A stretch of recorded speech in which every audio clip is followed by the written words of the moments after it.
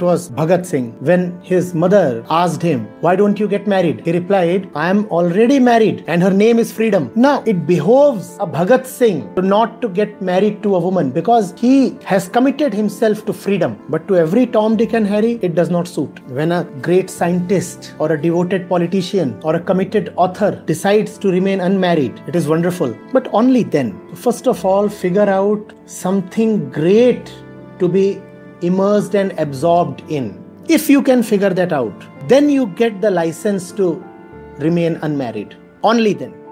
Bachelorhood befits only those who are committed to something worthwhile. Because you do need something rich, something powerful, something voluminous to occupy your life and your mind. Do you have such a rich purpose